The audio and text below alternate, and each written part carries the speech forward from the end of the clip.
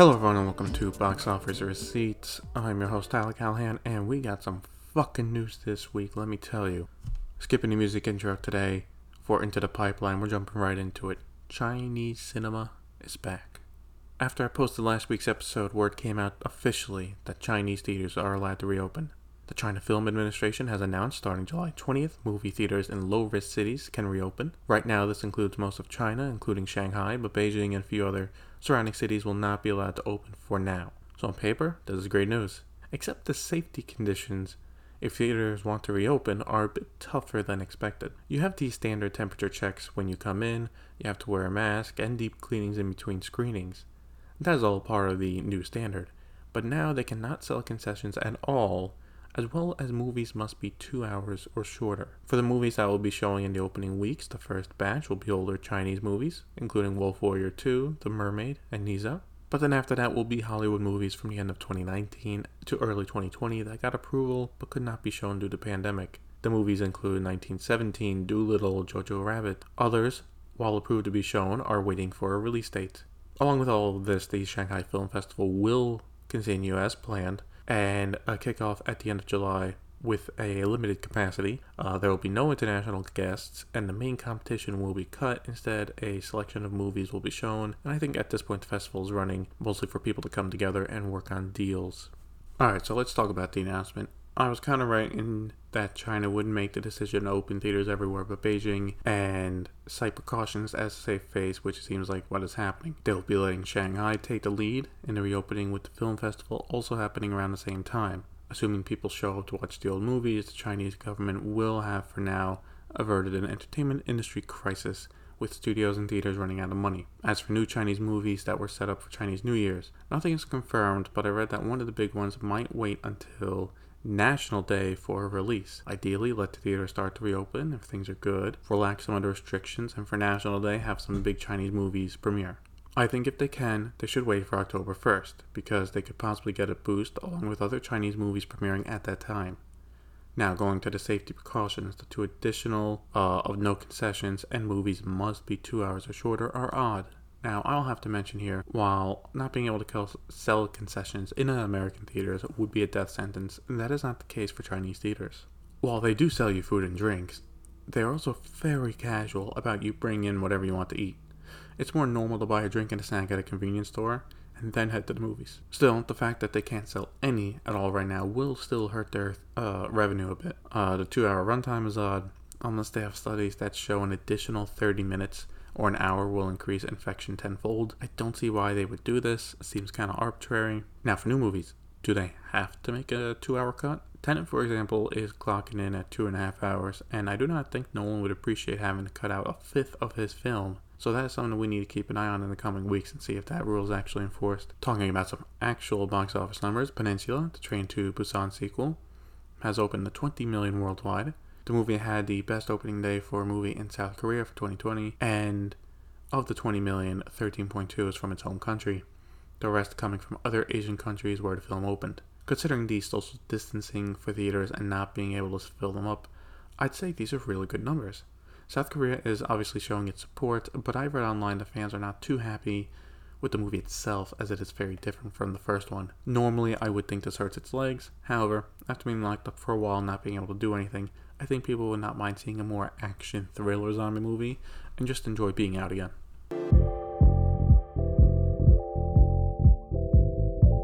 Now let's head to VOD Premium, where the focus this week will be on Netflix thanks to their quarterly numbers, new projects, and acquisitions. First, let's look at their info from the quarterly numbers. In the second quarter, Netflix got 10 million new subscribers, more than the 8.26 expected. However, they expect that to slow down a lot in the upcoming third quarter, aiming for 2.5 million. Besides the quieter outlook, Netflix said right now they have around 192 million subscribers worldwide. Finance-wise, they have 16 billion in debt with around 7 billion in cash and 750 million in a credit line. What this means is that they can run the company for the next year without having to rack up more debt. There is also a CEO change in that there are now two CEOs. Ted Sarandos, who was Netflix Chief Content Officer, has now been promoted to co-CEO alongside founder Reed Hastings. Financials for Netflix overall still look solid for the company as they right now reap the rewards of the pandemic. But they, like everyone else in Hollywood, need to get back to filming soon. They also said during a conference call that while everything they have planned to release in 2020 is still set to come out on time, it is the content in 2021 that could start to be delayed if production does not resume soon. So that is something to keep an eye on. An acquisition Netflix made this week is from Paramount with SpongeBob Sponge on the Run. Variety is exclusively reporting that Netflix has bought the international rights for the movie, except for China. It also seems that they will get a theatrical release in Canada before heading to Netflix for streaming. So for SpongeBob, America will get it on premium VOD early 2021, then head to CBS All Access. Canada gets it in theaters, then heads to Netflix. And everywhere else just gets it straight to Netflix. Variety is also reporting that between the deal to sell streaming rights to All Access domestically and Netflix internationally, they have been made whole, quote unquote, on production costs.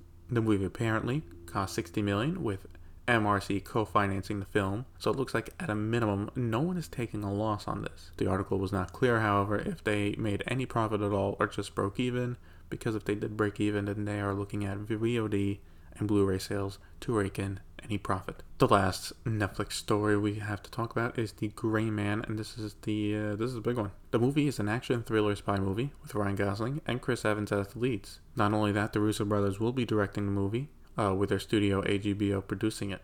And not only that, Netflix will be backing it with the biggest budget yet, coming in at around $200 million. Now, why the large sum? Well, if this works out, this will become a franchise film series for Netflix. The streaming service is hoping that this is a James Bond level kind of film, and then they can build from there. Here's a small excerpt from Deadline going over the plot and what the expectations are. Quote, the action thriller is a deadly duel between killers as Gentry, Ryan Gosling's character, is hunted across the globe by Lloyd Hansen, Chris Evans, a former cohort of Gentry's at the CIA. The Gray Man turned into a best-selling book series, and the expectation is that Gosling will continue in multiple installments. End quote. So this would be interesting to see how this works. As for a release window, there is none yet, except I would say early 2022 at the earliest. They did mention for filming they are hoping to start this fall, but that could be pushed back till next spring depending on the pandemic. If they're able to start filming this year, then I can see a fall 2021 release, but that's big if. I think as a franchise this could work, and they got some big stars for the first one. What I'm surprised with is Gosling agreeing to be the star of the franchise for what could be 2, 3, 4 films. He usually does one-offs, but hey, maybe he wanted to change. Going to Hulu, IndieWire is reporting that Palm Springs had the best premiere for a Hulu movie yet. The company confirmed to the outlet that Palm Springs broke their opening weekend record by having more hours watched over than any other movie that has premiered on Hulu. This is nice for Hulu, as between them and Neon they spent $17.5 million for the rights. But what annoys me about this is that there is no specifics. At least Netflix has been giving more solid numbers, even if a viewer counts have only, if you only watch 15 minutes of the movie, or like 10 minutes of a movie, that counts as a viewer for Netflix. At least it gives you numbers. But since you can't buy these streaming movies, it would be great if Hulu just said how many accounts watched the movie. I also think for streaming services, if they want to make a metric that shows hardcore interest in a movie, show how many subscriptions did a movie make. So for example, during the opening weekend for Palm Springs, if 50,000 people signed up to Hulu, and the first thing they watched is Palm Springs, that is more direct monetary value, as it shows people wanted to watch it, so they signed up to a new service. Now yes, this metric is not the greatest, as they can cancel after. What if they use their 1 week free trial? But as streaming and VOD premieres become more popular, we need better metrics, not just for us film lovers, but actors, directors, and agents need this as well. Finally, I wanted to bring this discussion of PVOD to Viacom CBS, who seems to be following Universal's interest in the new type of VOD. Dan Cohen, who is the president of global distribution for the company, talked about this at a conference hosted by the Digital Entertainment Group. He says that the company is looking at this model more and more, and will continue it with other movies besides SpongeBob. But what he talked about that perked my ears was that he recognizes this will only become a more viable option once there are standard metrics to rate a film if it is successful or not. Here's a quote from a Deadline article going over it. Quote, one key variable, he said, will be developing a more widely shared set of performance metrics around PVOD titles that can serve as a benchmark, as box office numbers have for decades. Subscription, streaming outlets, and premium cable networks are looking at PVOD, as a potential replacement for theatrical in their hunt for titles to license, but they need a way to set values for different films. End quote. He also mentioned a bit about why they made the deal to have some of their content on Peacock when they are trying to revamp their service early next year, and it was simple. The service is not ready, and he had content he can monetize now, so he made a deal. Simple enough. As for the PVOD talk, I am glad some executives are now talking about it openly.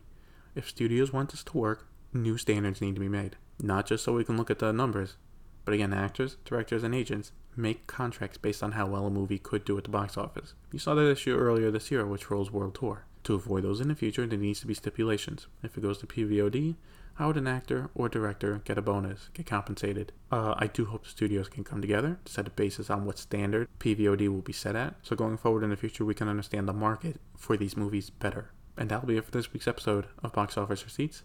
I'll leave a link to the Deadline article going over PVOD in the show notes. It's a great read. Besides that, the question I have for all of you is, should PVOD still be $20 or higher? Let me know on Facebook. Thanks for listening. See you next week.